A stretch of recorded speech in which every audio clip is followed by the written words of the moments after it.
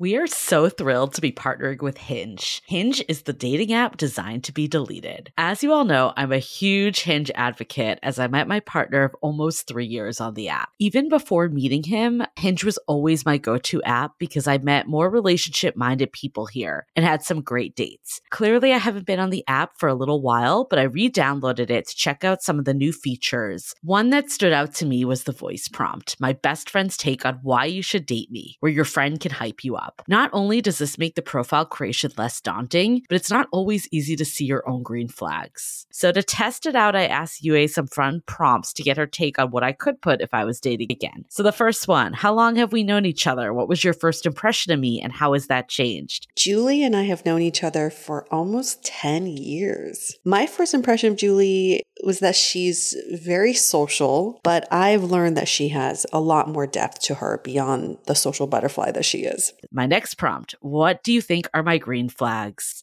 I would say she's deeply loyal. She believes in love, curious mindset, and she is fearlessly ambitious. And then last but not least, what kind of friend am I? Julie is the kind of friend who will always have your back, no matter what. Damn, that feels nice to hear. So download Hinge and try voice prompts today. Then find someone worth deleting the app for. I love wine, but sometimes it can get really expensive, which is why I'm so excited that today's episode is brought to you by Last Bottle Wines. If you don't know, they're a Napa-based online wine shop with a twist. They offer just one hand-picked wine per day until it sells out, which is often in hours. So new day, new wine, always at incredible prices. We're talking 30 to 70% off retail. And the best part is that there's no subscriptions, no fees, and no minimum purchase. Just a daily email with a really great wine. They're offering Dateable listeners 10% off your first order with code Dateable. And now is such a great time to join as their marathon sale is coming up on March 28th and 29th. They flip that one-day rule on its head and offer back-to-back deals, which means that wines are only up on the site for a couple minutes at a time and shipping is 100% free. They sent us a mini marathon package of some of their favorites, and let me tell you, they were delicious. Sign up at lastbottlewines.com and use the code Dateable and find out why Last Bottle is the most fun way to discover and buy amazing wine.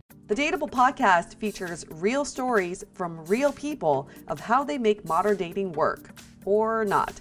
I'm your host, Yue, former dating coach turned dating insider, if you will. On each episode, you'll hear commentary from my producer, Julie Krafchick, and other surprise co-hosts. This episode of Dateable is brought to you by 500 Brunches. 500 Brunches connects like-minded people with similar interests to meet in real life over brunch. You answer a quick questionnaire about your interests and how you spend your time, and then they'll match you in small groups of 6 to 8 at a brunch spot in San Francisco. Get a free entry into a brunch now by signing up at 500brunches.com and using the code DATEABLE. Hey everyone, welcome to another episode of Dateable, a show all about modern dating. Let's get serious for this episode, yeah? Because, I mean, we're serious in every episode, but this topic, I think, is something that we've been talking about for a little bit on other episodes, but we wanted to devote an entire episode to what we want to talk about today, which is mental health. When we think about mental health, what does it encompass? According to mentalhealth.gov, it includes our emotional, psychological, and social well-being. It affects how we think, feel, and act. Also helps determine how we handle stress, relate to others, and make choices, aka dating. Mental health is important at every stage of life, from childhood and adolescence through adulthood. Many factors contribute to mental health problems, including biological factors, genes or brain chemistry, life experiences, trauma, abuse, family history, all that. You know, I feel like it's only in recent years we've really talked about mental health in this culture. Yeah. And sort of normalize this idea of mental health, because, you know, back in the day, stigmatized. it was so stigmatized when I was a child. You just don't, if someone's in therapy, you're like, oh my God, there's something really wrong with them, right? But now mental health is something, it's almost like going to the gym. If you go to the gym to work out your body, you should also go see a therapist to work out your mind. Yeah. So with that, we have Jonathan Trampham here. He is the founder of Reflect, which is a mental health platform that reimagines in-person therapy to be more accessible and effective. And Jonathan's been in San Francisco for 7 years. Originally from Texas. He's 37. He questioned if that was still mid-30s. I'm 37 as well. And I like to say I'm mid-30s, I think most people call that. Like 38 is when you're like, okay, that's late 30s. But that 37, 1 year difference. Yeah, that 1 year difference. He is single and actively going on dates. You don't have to be quiet anymore, Jonathan. I love it. We've been talking this whole time and he's like giving me all these like visual cues, like, nodding his head. But now you can make a noise. I'm here. Thanks for having me, guys. I think I'm super excited to have you because I think mental health has definitely been having a moment lately, especially I think Reflect, all the other online therapy platforms too have just made it a lot more accessible. What we were kind of saying earlier is historically there was something wrong with you if you saw a therapist. But now it's so easy and it's so more mainstream. So I think there's that side of it. But then there's also the recent suicides that have come from a lot of celebrities that have kind of why we started reaching out to you and wanted to have this conversation. And suicide is a 10th leading cause of death in the US. I don't know what it is in other countries, but it's also up there. Yeah. And Australia, right? Was Australia, very high. The highest male suicide rate is in Australia, which is surprising for a lot of people. Mm-hmm. But it just shows you that you never know what someone's going through. And even with the recent, suicides of Kate Spade, Avicii, Anthony Bourdain, nobody saw that side. And it just shows that you never know someone's journey. And it's okay now that we can talk about it and how to get past this journey, not alone, but with a third party's help, right? So Jonathan, what got you into this space, I guess, of therapy, but also making it accessible for others? Well, that's a great question. And first of all, thank you for having me. I think this is such an important topic. And I think the conversation is long overdue. So I'm glad that we're having the conversation. Yes. I'll come out and tell you that I'm not a clinician. I actually came to mental health very much as a client. I studied organizational psychology in college. I spent about a decade working in consulting, helping businesses grow, launch products, enter new markets, ran marketing for a startup in the fashion space. All that to say, a few years ago, I realized I was stressed and been stressed for a very long time. Thank you, Tiger Mom. And it was actually my roommate who suggested therapy to me in the first place. I thought I was in a funk. Now looking back, I realized I suffer from anxiety, but it was something that I didn't really talk about and I didn't really think it was different because everyone in my life was a type A overachiever. So it didn't seem like it was that different. Yeah. And when she said, have you thought about therapy? I think my exact words were, hell no, I am not crazy. Mm-hmm. So I've come a very long way from what we call pre-contemplative to actually being an advocate for therapy. And I think it goes back to your point around stigma and the idea that it's so hard to get help. And for me, it wasn't actually even the stigma. Once I got over the fact that I wanted to find a therapist, it was my 6-month search for a therapist that added more stress to my life. I can see that. You're I'm trying to avoid stress, but I'm getting more stress. That was what made me feel alone. And as I talked to more and more people, I realized this is a really big problem. 80% of people who have a mental health issue never find the right care. I totally believe that because I don't even know where you go before your company. You might do a little Googling and you might ask around, but really that's where it ends. I like that you brought up stress as a major indicator for when you were I think I might need to seek help of some sort. I was listening to this podcast called Unfuck Your Brain. She was basically saying people think when you're stressed, that's a productive feeling. If you're stressed, then you're accomplishing something. If you're stressed, then you're doing yourself a favor in a way and you should feel good about it. But she's stress is actually a mental health issue. When you have stress, you need to address it because it's actually very unproductive. So I thought that was really interesting to think about because people think mental health is depression or suicidal thoughts. It doesn't have to be that drastic even. So that's a good segue because I want to talk about what are the differences because I think there's one side of mental health that's new and trendy with therapy and meditation and all this stuff of kind of optimizing your mental health. And then there's another side of just diagnosed illnesses. Can you kind of talk to that a little more? I think that's a great question. It's a great kind of nuance to the conversation because I think folks come to the topic of mental health with very different biases based off of maybe their own experience, what they grew up with. Again, because I'm not a clinician, I don't want to get into the diagnosis. Okay. I will say that the American Psychiatric Association publishes a guideline around mental health illnesses called the DSM, which outlines the criteria for various different diagnoses for different diseases like bipolar or schizophrenia. But I think mental health is a little more nuanced than that. And I think similarly with physical health, I suffer from acid reflux and my back is a little bit achy sometimes if I work out too much. It's because you're in your mid-30s. Because I'm in my... Thank you. Whew. But you wouldn't say that you're either healthy or you're unhealthy, right? There's not that same binary feeling. But the idea that, I've seen some definitions of mental health is the absence of mental illness. And I think that's really kind of overly simplistic because it really is a spectrum. Yep. And I think about that. And I think because it's seen as this binary, you're either great and you're in control or you're crazy. Right. Which, by the way, that's what my old self 3 years ago thought. Me too. Right. So what would you say is like the difference then between like being diagnosed with clinical depression versus more situational depression? Yeah, I think it's so funny because we as a society put so much value on label, right? Even the way that insurance thinks about mental health is you have to have a diagnosis code. Fun fact, guys, 60% of anxiety and depression share the same symptoms. And most of my friends have been misdiagnosed many times. I mean, there are clear, again, through the DSM, reasons and criteria for different diseases. But for many of us, it's a journey in and out. Some days, the same thing may make me more anxious. Other days, it makes me less anxious. Yeah. Just like with high blood pressure, you have it some days, you don't have it other days, depending on diet, depending on your environment. I think, if it is a medical emergency, obviously you should go and consult an expert. If it's something that's an urgent issue, you should go see the ER, go to a healthcare professional. Apart from very severe situations, in my opinion, it's very much a spectrum. We have partnerships with a bunch of medical providers across the Bay Area, and they say actually 70% of their patients present with mental health related symptoms. But we think it's migraines. We think it's tightness of chest. We think it's difficulty sleeping. Interesting. And so I think what's really hard about mental health is it's something that we're only starting to understand. And I think it's way behind physical health in our understanding of it. And so, 30 years ago, I used to do a lot of work in oncology and cancer. And 30 years ago, we said you have cancer.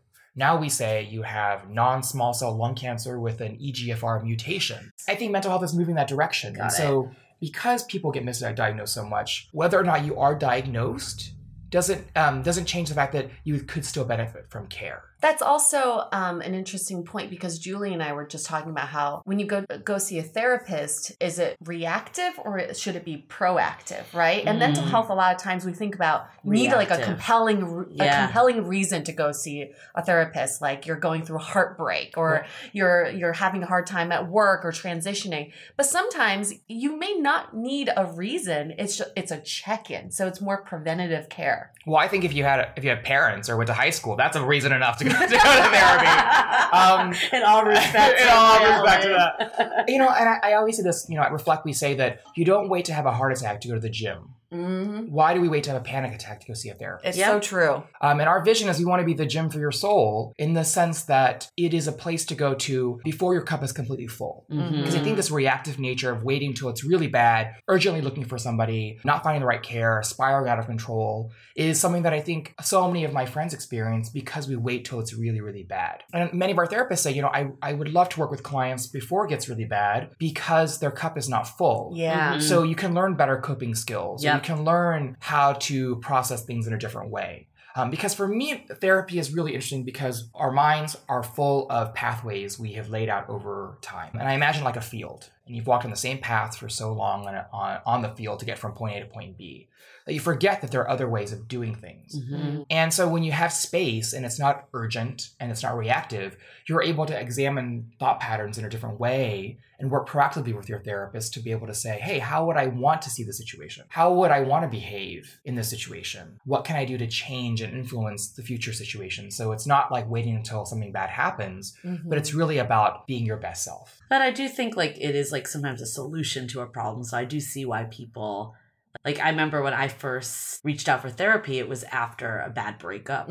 So it definitely took like that time. Yes, I probably could have benefited from it years before in theory, But sometimes it does take that like feeling of being depressed to actually seek out help. I think it comes from this myth or a misrepresentation of therapy, where people think therapy is like going to a fortune teller. They're going to give you all the life answers and give you direction on what to do. And I remember when we first started having this conversation, Julie and I, because Julie's like, this is what therapy's like, and I had never experienced it. She's like, it's not about giving you answers. Because you kept being like, well, what are you learning? Yeah, like, yeah. What tools are you Yeah. getting? Like, it's not like that. It's not like that. Explain it. It's more not just that. like, I almost feel like it's more one, talking out everything that you've been holding in. Yes. So letting that out. And two is also getting to know yourself much Totally. better on a much deeper level that's in an unbiased perspective, right? I dated this guy for a while before he told me he had depression issues, and it was passed down from his family. And when we finally talked about it, it was so fascinating to me and enlightening to me, because he's like, I treat it like getting a cold. It's like, I know the symptoms of when I'm about to get depressed, and I know when I am in that deep depression, what that feels like. So in the future, I know exactly what to do in that situation. It's not debilitating at all, because he knows how to cope with it. But I want to know, like, where do you think the stigma of mental health issues came from? Is it because back in the day, the people you knew who were in therapy had major issues, and those are the only people that you thought were in therapy? You know, I think about this a lot, and I think it comes back to the fact that, you know, there's this archetype and a mental model we have in our minds about crazy Uncle Larry, right? Or people that were sent to the asylum. And when I was kind of doing some research for this conversation, I realized even the idea of being gay was something that was still in the DSM, a disease state, until 1986. Wow, yeah. How far we've come in just our understanding of one specific thing that we used to think was really stigmatized. I think it comes from this fact of a disease where there's a lot of shame attached to it, and so we don't talk about it. Even though 1 in 5 Americans has a diagnosable mental health issue, even though half of Americans will experience a significant mental health issue in their lifetime, we still feel like when it happens to us, we're the only ones. Yeah. And that shame, you know, really feeds upon itself. You know, the really crappy thing about anxiety and depression is they actually have in their pathology, one of the symptoms is the idea of feeling alone. When you have anxiety or depression, you actually end up reclusing yourself and moving and pulling away. And that pulling away actually causes for you to reinforce the feeling that you are alone because there's no one else definitionally around you. So it becomes a self-fulfilling prophecy a little bit. Even, you know, they say that when you're stressed or when you're in that fight or flight mentality, your peripheral vision even narrows. So the idea of having optionality or having other things you can do to get out of this, it's really hard. Even though it's so prevalent, even though 20% of Americans have a diagnosable mental health issue, and half of Americans will experience a significant mental health issue in their lifetime, we still feel alone. Yeah. So one of the things that caught our attention to have you as a guest was this post that you had put on LinkedIn that basically said, I truly believe that mental health is the crisis of our generation. The 2 high-profile suicides this week, R.I.P. Kate Spade and Anthony Bourdain, are yet more reminders that many of us suffer in silence, and those who are, quotes, successful are far from immune. I'm more committed than ever to the work Reflect is doing to improve access and end stigma. If you know someone who may need help, please be a resource and have uncomfortable conversations. And if you have questions on how, message me. The problem needs all of our help solving, which I think is so eloquent, so I wanted to read it. But why do you think that mental health is the crisis of our generation? That's a bold statement. Here's a crazy fact. The number 1 cause of disability in America today is depression. I think the reason why is because our mental health affects our physical health, and our mental health affects who we see in the mirror. The reason it's a crisis is because if we're suffering in silence and we're not dealing with the root cause, we're just basically putting Band-Aid on top of Band-Aid.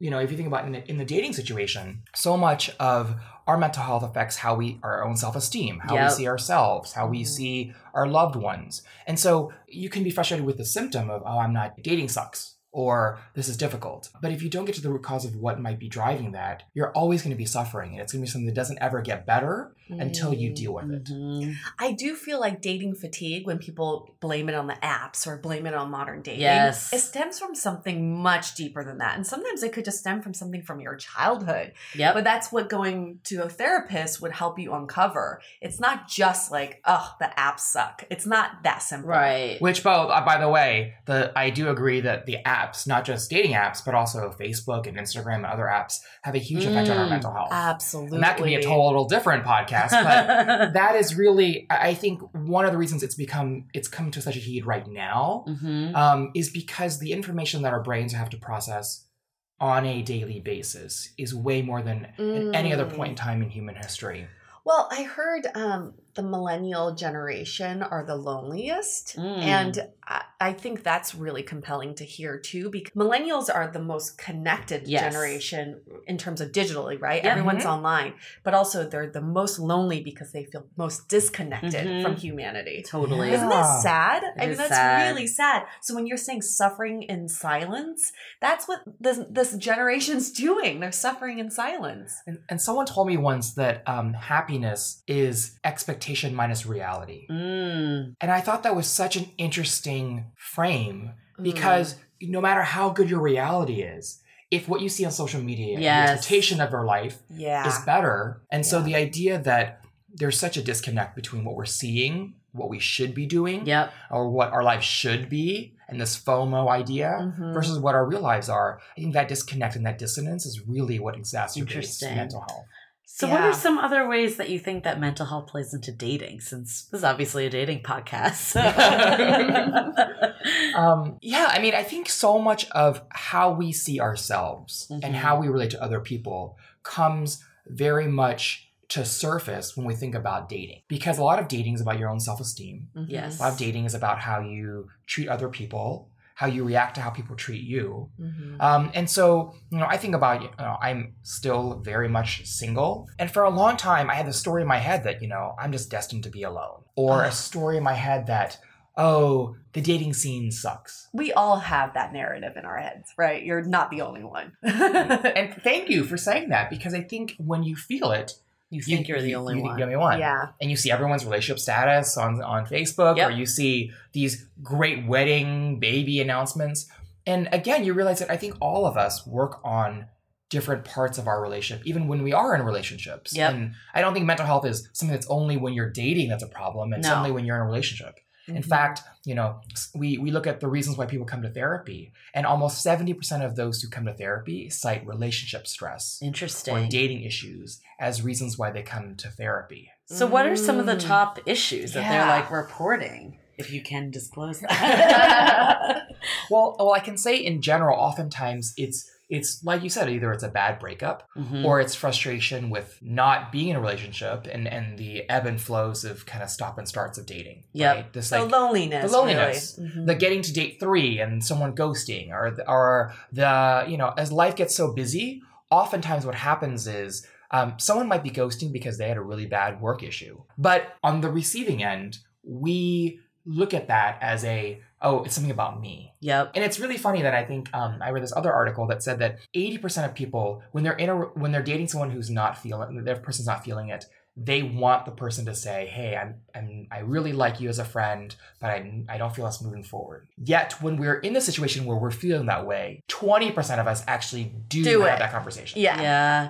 20, that's pretty high. Maybe 2%. I also remember in my early 20s when I was starting to date more, having major anxiety if I would text someone and I wouldn't hear back from them. And some of that still exists today. I won't pretend it's totally gone, but I think some of it, just understanding yourself and how do you cope with this? Thinking of okay, well, they may not be near their phone. They may be in work, different situations, and kind of trying to work through it more. Yeah. With such a connected society today with your phone, right? Everything's online. Everything is on your phone. I feel with modern dating, when I date one person, I'm actually dating 2 people. One is the person in real life, the person I actually see. And the other person is the person that when they're not with me in real life. And I make up all these stories about their other life. I think about the times when they're not texting back, they're probably on a date with someone else. Or they're having some fabulous time at some rooftop party. And I don't really know that, but I think that's a problem with being so connected on the internet is that you assume that person is not thinking about you, which drives you to feel lonelier But I could definitely Totally. see how this plays into anxiety for Yes. sure. Oh my gosh. We are, they say ignorance is bliss for a reason, because Yes. I think the ability to think through these stories, what they might be doing. And I'll tell you guys a story. I was dating this guy very early on in our relationship, and we were out of town, and we ended up having a small fight that ended up spiraling. And I realized it was because there were certain triggers that were going on that were triggering me to feel a certain way, that then were triggering him to feel in a different way. And it ended up leading to a pretty big conflict. And I was very thankful that I was in therapy at the time, where I could go in and talk to my therapist about this, unpack what were the reasons why, and really understand, well, what was I doing that made me feel a certain way, and what was he doing that made me feel this way, and vice versa. And I think the awareness piece is so important when it comes to dating, because you can really easily go down that mental pathway that you've kind of walked through 37 years of your life and say, oh, this is happening because he doesn't like me, or this is happening because I'm not, no one wants to date me. Right. But by pausing a little bit and actually having a venue to process the things that are happening relatively real time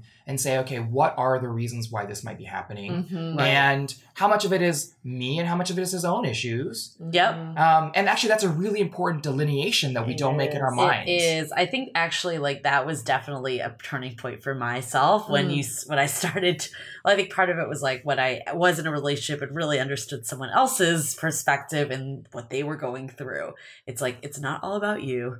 Just because you're thinking one way, they're also thinking a different way. Then there's also just like, they may not be in front of their phone right this minute. Like things that are just so obvious, but it can really start to spiral unless you have that like kind of mental capacity to start thinking of the various situations. What I loved about therapy was this idea that I can process it, and then I can sort of think about, okay, how would I want to react the next time it happens? And then sort of let's start to create new pathways in our brain and practice those things, so that when it happens again and someone doesn't text me or something doesn't happen and someone ghosts, you don't freak out and send 10 text, not that I was doing that. Sure done. Just to clarify. 100 texts later and a knock on the door. He's our next guest. But I think that behavior, the insight plus the behavior change. Yeah. And for me, that's why I'm so passionate about therapy, is because it is this great sounding board to be able to process patterns that you might not even know that are happening. And that awareness is the first like seed that then can lead to change that can actually help you become the person that you want to be, or at least deal with the ups and downs, because you can't control whether someone's going to call you back. No. You can't control whether someone actually ends up wanting to date you or not. But you can control how you react to that situation. Totally. And how much you internalize that versus how much do you recognize, feel, validate those feelings, and then take the lessons you need to take to move on. So this is a really important distinction for me when it comes to therapy is, one of the stigmas for like Asian cultures when it comes to therapy is that it's such a selfish thing to do.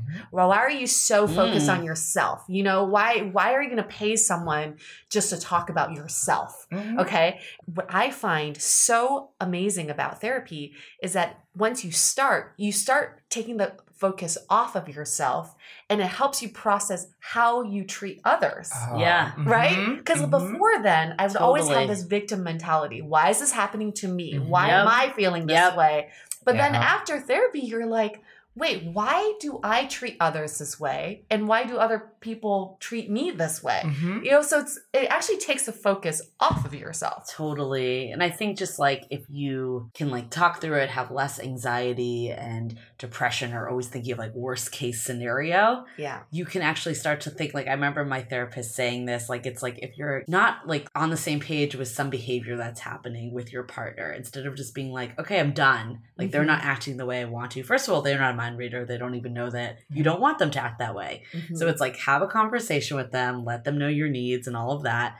And then if they keep doing it, like have a conversation again.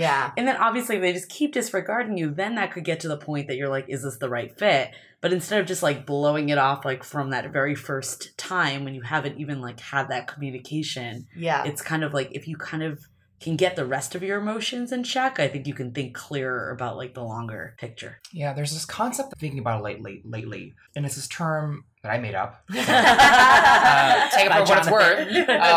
But it's thoughtful agency. To your point, it really gives you power and agency to be able to understand the world differently and also change your behavior to recognize what can you do in a situation to actually influence the outcome. So you're not just the victim. Yep. There are more options than you think. Yes. There are more possible explanations than you think. Yep. And so if this is something that starts to happen over and over again, you can actually start to change your behavior or your mentality to be more resilient or to treat other people better. Yep. And I think that ultimately is the opposite of selfish. It's actually the most Absolutely. thoughtful thing you can do Yep. is being able to take ownership in how you treat other people and recognize that it's not, there's multiple ways of seeing the world than the way you see it. I guess we're not trying to sell therapy on this episode. I think just focusing on your mental health is the most important thing that we want to promote here. And when you do that, dating becomes better, not because all of a sudden you're going to attract all these people and you're going to meet the love of your life right away. It's not that. Trust me, you can start a mental health startup, and still there's not the line out the door. But it's the way you're processing it. Yes. And the way that you're not feeling anxious. Like, I just had this happened this morning. This guy messaged me on Tinder and was like, oh, like, do you want to meet up for like today? And I was like, sure, sounds great. Gave him my number. And I like checked back and saw he unmatched me, which was really bizarre. But I think like my old self would have been what the heck? What the heck? And then like maybe like thinking up stories. And I'm like, you know what? Like if he unmatched me, like good for him. Like, That's your like issue. I don't care. Yeah. Like That's so odd. It is odd, but I'm That's just saying, like, an I odd think it's an situation. example of like how I might have like really, like if I was not in a place that like I could think more clearly, and like also it's like a value of yourself, then yeah, like you could it could really go down a rabbit hole. It's just You could be almost depressed like all day about it. Oh, You I can know. really It start- could ruin your whole week, really. Right. But I think it's about like putting yourself, having an outer body experience. So when something like that does happen to you, you kind of like see yourself from another perspective Yeah. and say like, it's not a big deal. You're like his loss. Yeah, exactly. What's really amazing is, this is something that I only realized very recently. I think you made this point earlier, Julie, that like not everyone reacts to the same situation the same way. Yeah. And not all of us even see the same situation the same way. Yeah. But for a long time, I was like, well, if I were him, I would do this. Yeah. Right, but you're not. Well, guess what? You're not. And I think that's a really important distinction because it makes us more empathetic and more open to the fact that maybe people don't have malicious intent, but they're just doing the best they can with what they got. Totally. I think this actually segues really nicely to this other side of mental health. So I've had close friends, I've dated people that have just like diagnosed clinical depression that has nothing to do with dating. That's just comes in and out of their lives. That's just part of like they've had this from very early ages. Yeah. If you're dating someone that is experiencing this, what are some ways that like you can like make it work with them? It's time to take a quick break so we can tell you about our current sponsor, ModCloth. At ModCloth, there's no such thing as an ordinary outfit. Crafted by a team of in-house designers, ModCloth's signature styles include hand-drawn prints, standout silhouettes, and an inclusive size range that celebrates all women. They offer a full range of sizes from extra, extra small to 4X. ModCloth has tons of stylish outerwear that's sure to make an impression.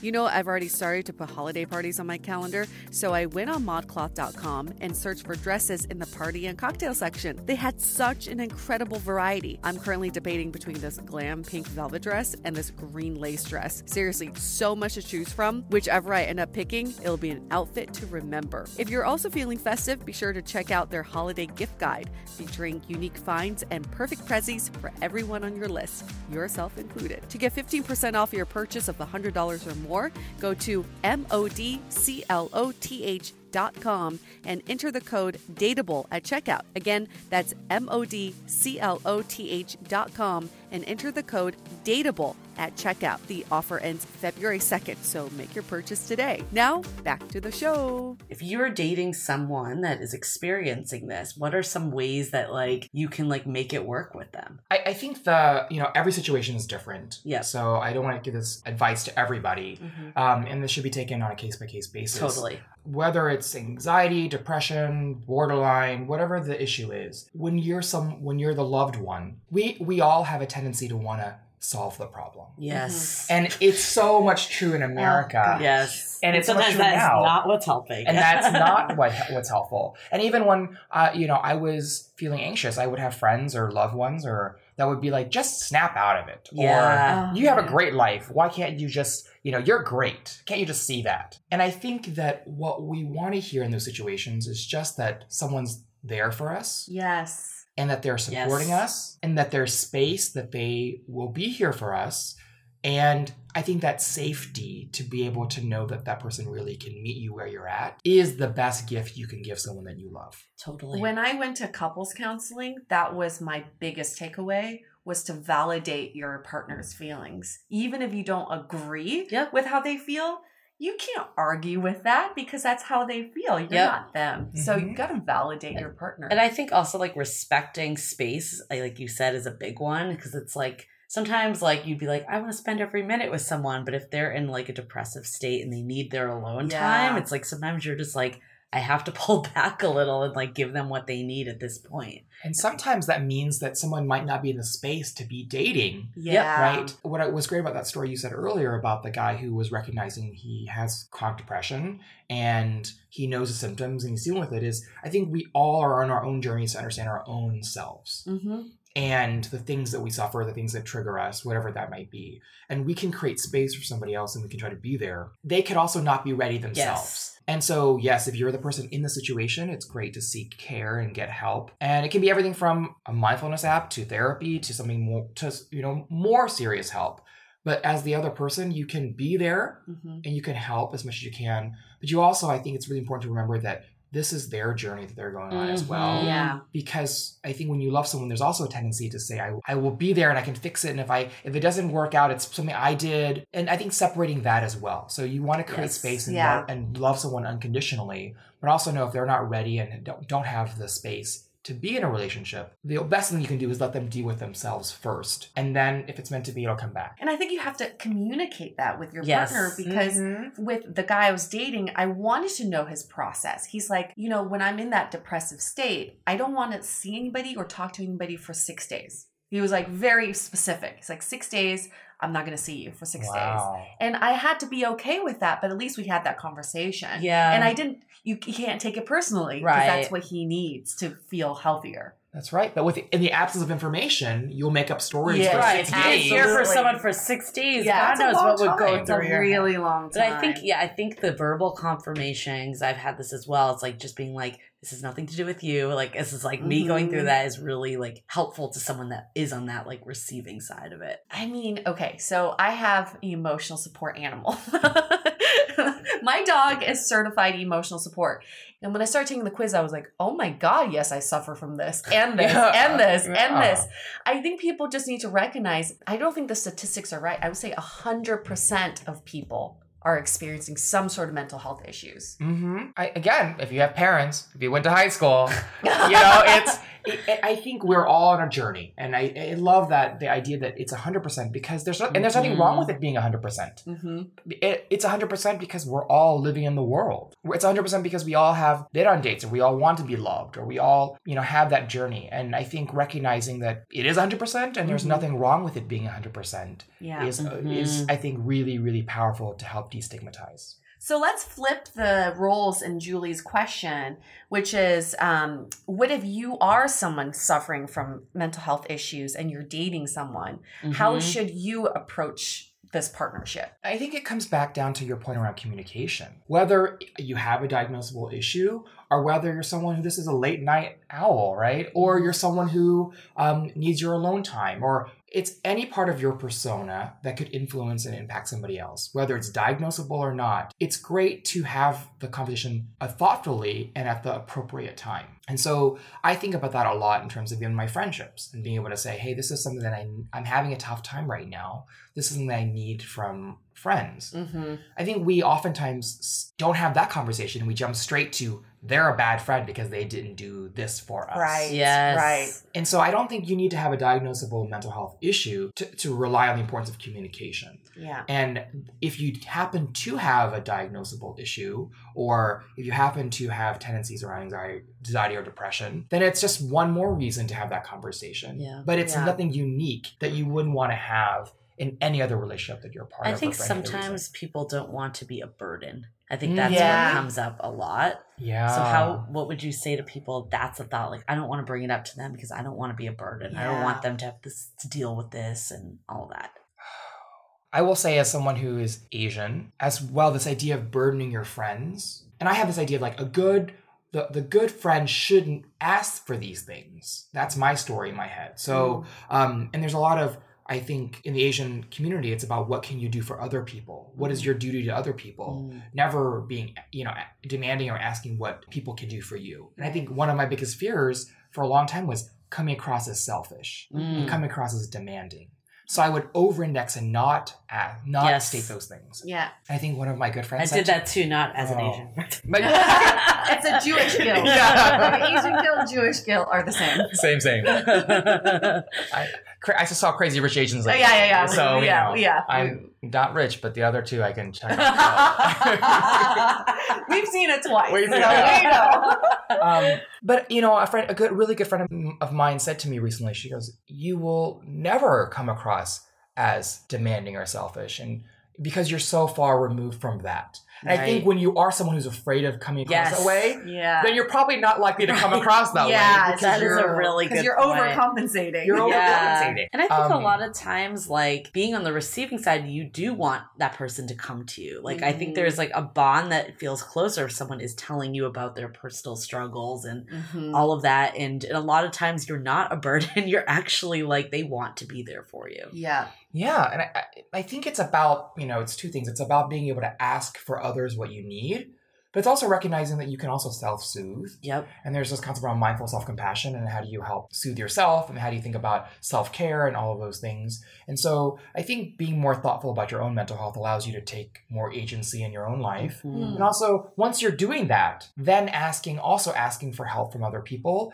doesn't feel as hard because you're realizing I'm taking the steps I need to take for myself. Right. And one of those steps is to ask for help from others. Well, I think that's a great way to talk about some solutions for Yes. people or some tools. If someone is experiencing mental health issues or they feel like they may be, okay, let's just not self-diagnose.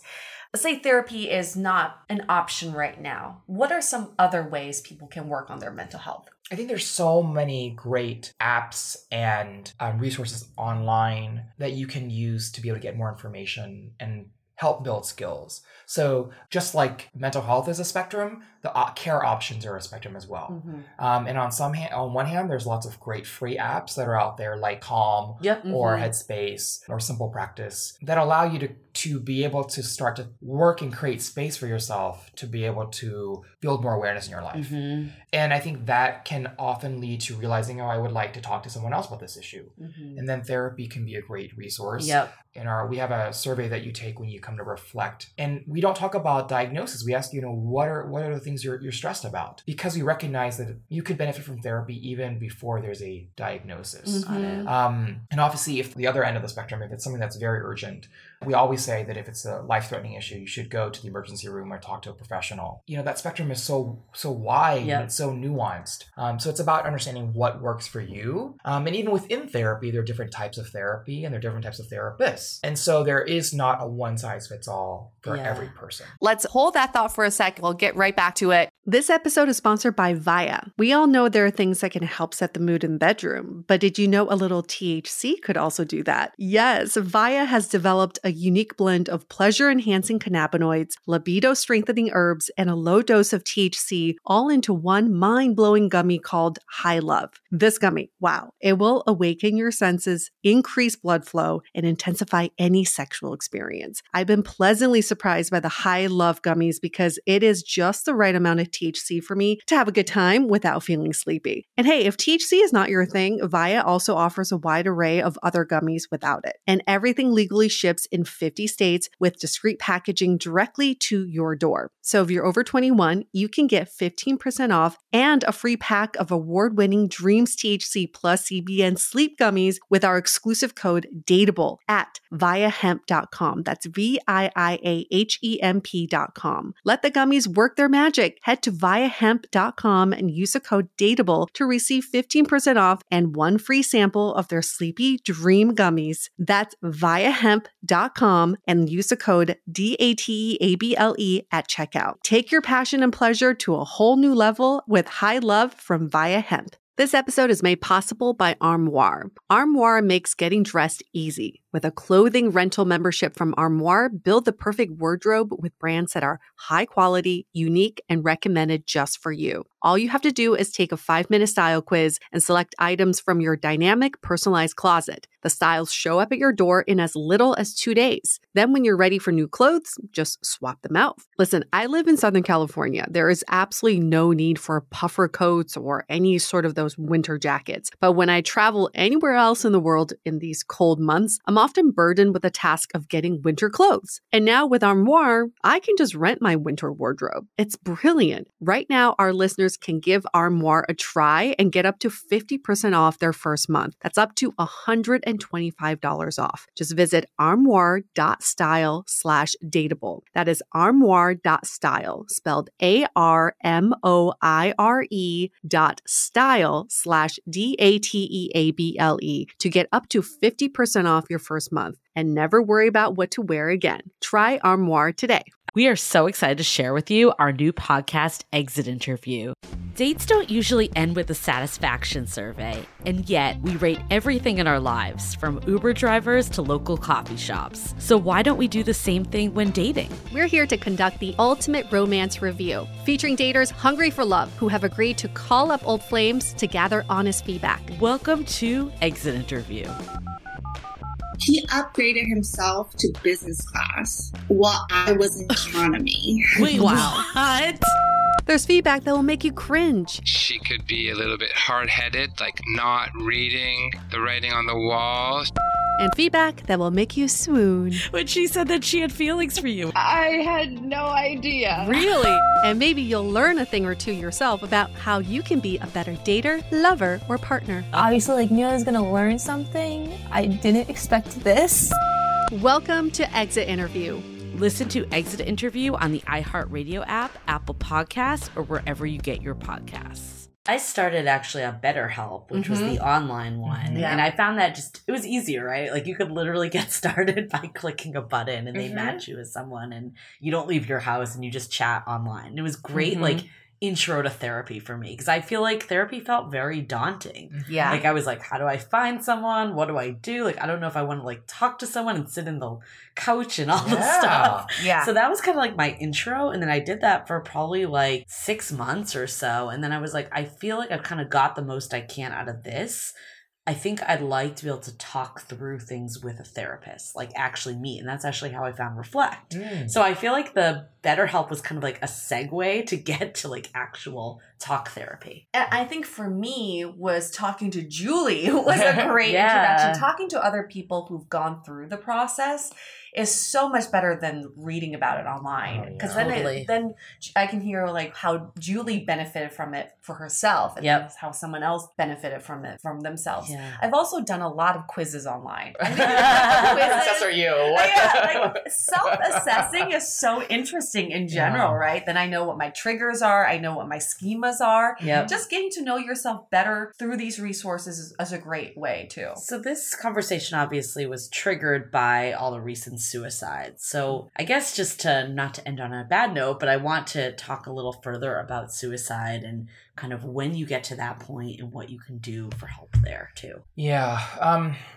This is a place where I think when we do feel alone, and suicide oftentimes such a long journey to get to that point. And I think it's really important to realize that there are so many options along the way. Obviously, the National Suicide Hotline is huge. And there are resources online for folks who are feeling like they're immediately looking for that as a last resort. But it's really, I think, important to think about what happens before. And I think suicide's become something where it draws national attention. It's a topic that we all recognize as really severe. Yes. But just like with physical health, a heart attack can be something that we can deal with and work on way before that happens. Right. It's similarly with suicide. It's harder to talk about it from the point of view of the person who's in that situation. I think if you're in that situation, it's important to remember that you do have other people around you, and taking the time to pause and when the disease isn't taking over and you can see more optionality, right? When someone ends up killing themselves, oftentimes there are loved ones that always come up and say, I wish I had known. Yes. I would have been there for that person. Totally. The problem is when you're feeling bad, the optionality and the activation energy required to call somebody else and ask for the help is so great. Yeah. So I think what I always advise is for all of us to be a little bit more vulnerable in our conversations with those that we care about. Yeah. To always say, when I was feeling bad, I remember friends would say to me, if it's 3 a.m, something bad's happening, I'm always here for you. I know that. Yeah. But oftentimes when you feel alone, it's not that point. I never gotten to that point. Yeah. It's all the points leading up to that point. Absolutely. And so the only thing, the one thing that we can do is to say to other people, we are there for you. Yep. We are a resource. Checking in with friends. Even, I had a good friend of mine who went through a tough time. And for a long time, I would just text him randomly and say, just thinking about you. Hope all is, hope you're doing okay. And that can mean so much. I know when I was going through a period, just getting stuff like that was really made a huge difference. Yeah. And and you don't need anything in return. No. The person may not even text you back. But I think oftentimes my friends say, well, I know you're really busy, so I don't want to be a burden for you. That's why I'm not texting you. But I think the fear of being a burden leads to this further feeling of isolation. Yes. That then can make someone feel like there's no one there that cares for them. And so I think when you are the loved ones and before it gets to that situation, if we can all just try to practice to be able to be more vulnerable and talk about it. And I think one of the greatest gifts of founding Reflect is having these really great honest conversations and these sometimes awkward and tough conversations with my friends who said to me, I never tell anyone this, but I had a really tough time. And I think knowing that you're not alone in that feeling actually is really empowering. That is actually one major solution to not feeling lonely is actually realizing that other people are there for you. Like you're saying, it's not just the act of suicide, because that's what gets the media attention. Right. But it's a series of events and situations that lead up to that. That's what's most important. That's where people need help. And I think one of the things we do in the society is that we were saying we push through things, we avoid, we cope. But now imagine a world where you don't need to cope with it anymore. You have tools to help you to get through them. When you have tools to help you get better. It's like, imagine if you went through your life with poor eyesight and you had no idea. You've just been seeing the world in a very fuzzy way. And one day someone gives you glasses and you're like, holy shit, I could have been seeing the world like this my whole life. I had no idea. Of course, you were still a functioning human being. It's not like life or death in that situation. But imagine if you could just see the world in a much clearer way. So this is a great segue. Let's do some takeaways of this whole conversation. This has been phenomenal. Thank you so much, Jonathan, for being here. Yeah. Where should we start? I don't even know where to start. I think for me, probably this whole concept of the spectrum of mental health, I think is really, really eye-opening. Because I think some of it you think of I think that definition you mentioned, removing mental illness, depression, PSTD, bipolar disorder, all this stuff. And it's yes, that is definitely some of it. But I like this notion of a spectrum spectrum. Like you can be there at some points. Everybody experiences some sort of mental health issues. Yep. So it's not just about getting diagnosed with some kind of disease or illness. It's how you're feeling, and only you know how you're feeling. It's okay to recognize that. I think like the biggest takeaway for me is to normalize mental health. It's not mental illness. It is mental health. It's all about going to the gym to exercise your mental health so that you're able to live life in a much stronger, resilient way. Right. Mm-hmm. And just like we were saying, just like you go to the gym for your body, why wouldn't you do something for your mental health as well? I think some of my other takeaway is just like how, like, I think a lot of times people don't associate mental health and dating. Mm-hmm. And like we were talking about, it's so much like the apps are what's wrong, my city's what's wrong, all this stuff. So I think, at least for me, I probably had the most success time dating is when I actually took that break to assess what was going on mentally and get to a place that I felt happier. So I think that so much of it is related to mental health. And then on the flip side, if you are fatigued by dating because of, you know, you think like the people you're matching with on apps have these glorious, wonderful lives and they're dating all these other fabulous people and they're ignoring you. Think about that everyone's going through some sort of mental health journey. So you don't know what someone's going through. You can't make any of these assumptions. Yeah, I think that's the other huge takeaway is like you are just yourself. Like you cannot just project what you're feeling onto someone else. Yeah. And I think like if people are struggling with mental health, like just being open and communicative, like it will go a long way with both partners. With the person facing it, they will feel better if they let someone in. Most people get the most enjoyment out of relationships. That's why so many of us are depressed about it or have anxiety about it, is because at the end of the day, relationships are what makes most of us the happiest. Yeah. And I think the aspect of if you're facing something, sharing that, and then if you're the person of the loved one, being able to be there for someone and kind of understand what's going on instead of spiraling out of control of your own thoughts is the best way to handle anything. Yeah, communication is so important, and also realizing when you do need space, because if you are being frustrated, if you're feeling frustrated with dating, it's also okay to take a pause and work on yourself for a little bit and then go back into dating with fresh set of eyes and a fresh mentality. Because just like you, if you're somebody who's tired of running, if you're training for a marathon, you got to take some days off and not run.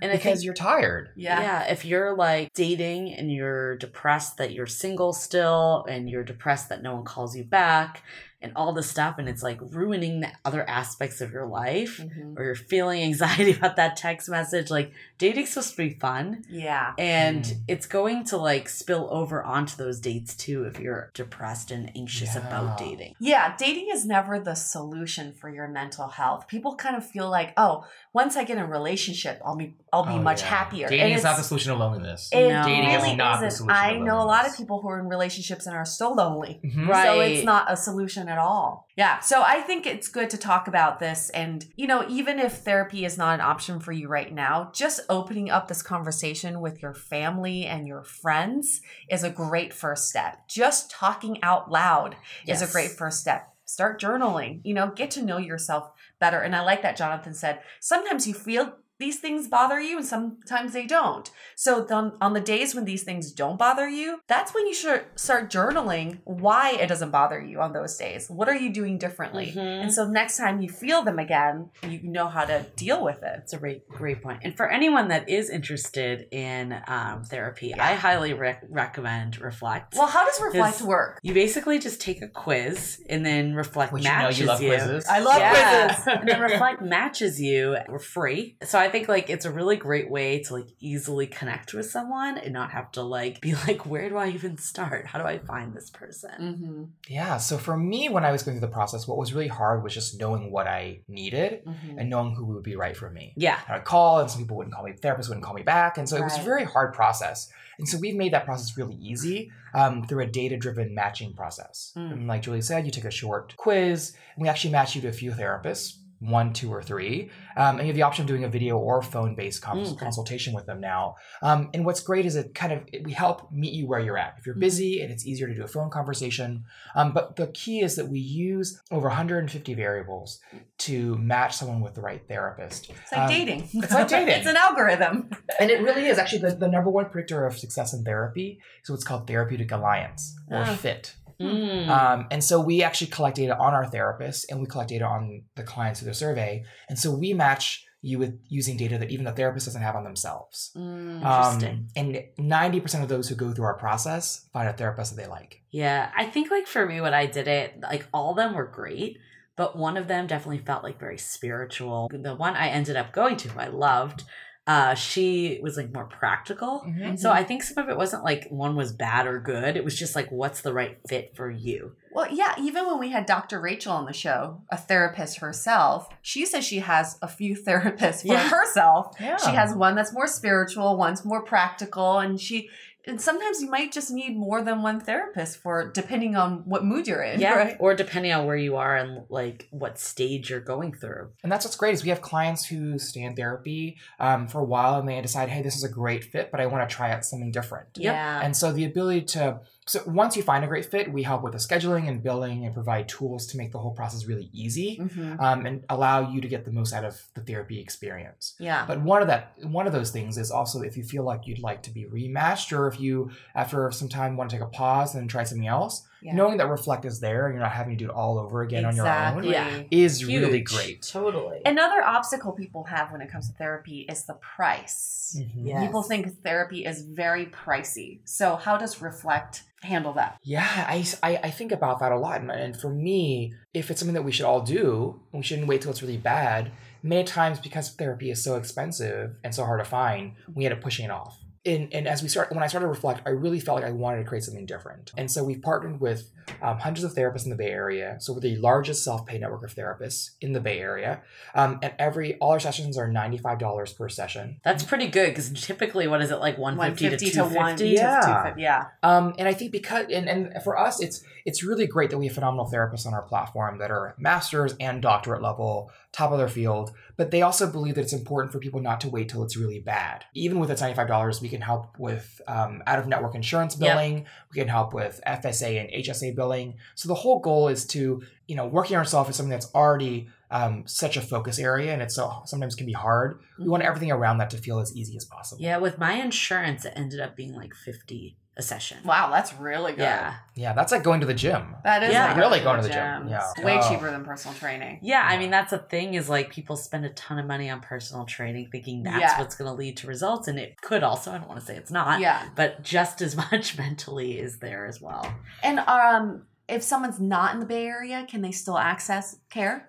Yeah, so we are only live in the Bay Area right now, but if someone's interested in getting care, they can always reach out to us, or they can, Psychology Today is another resource online for those outside of the Bay Area. Got it, okay. But yeah, if you're in the Bay Area, if you're outside the Bay Area and still have questions, we'd love to be a resource regardless, because, we have great therapists and great clients who are looking for therapy from all over the country that are reaching out to us now. And so I think it's a problem that extends well beyond the Bay Area. For sure. Definitely is. Definitely. Well, mental health is definitely having a moment, like you said, Julie. Yeah. Well, thank you so much, Jonathan. This has been a great conversation. Of course. And we've been wanting to have this conversation for a long time. It's not just so much like, it shouldn't be reactive. Mental health should never be reactive. Oh, I'm feeling so bad. I'm feeling so lonely. I'm feeling so depressed. It should be preventative care. And I think we should all take that and make it a priority in our lives. And I think what Jonathan mentioned, though, if it is to a point that it's a medical emergency, like always use the National Suicide Prevention Lifeline, which is 800-273-8255. Right. Yes. And for those who want to look for a therapist, you can find Reflect at joinreflect.com. Thank you so much, Jonathan. And you are single, so we'll pimp you out right now, too, if anybody wants to meet Jonathan.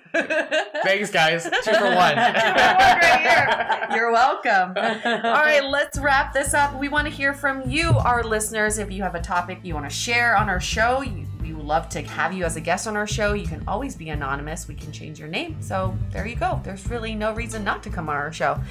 Check out our website, Dateable, dateablepodcast.com. Thank you so much again, Jonathan, and stay dateable. Your action item for this week is to make mental health a priority. So in addition to possibly seeking therapy, there are other ways to also exercise your mental health, just like we exercise our bodies. Is it getting out and walking around, exploring nature? Is it taking up a new hobby? Is it exploring your artistic and creative sides?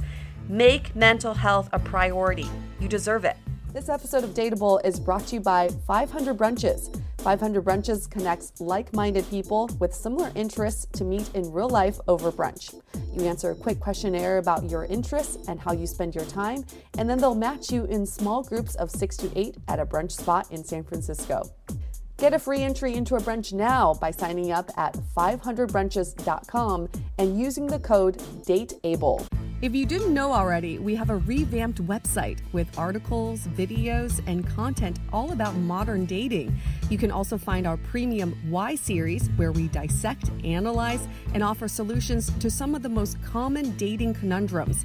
We've had some great feedback about how actionable these episodes are, so check them out on our website or iTunes Music. Also, visit the site today to see the latest about coaching, where we connect you with Dateable-approved experts to help with everything from dating profile reviews, coaching, and even gathering real feedback about your dating style in a personalized and affordable way. To connect with us, visit dateablepodcast.com. You can also find us on Facebook, Twitter, and Instagram, all under Dateable Podcast.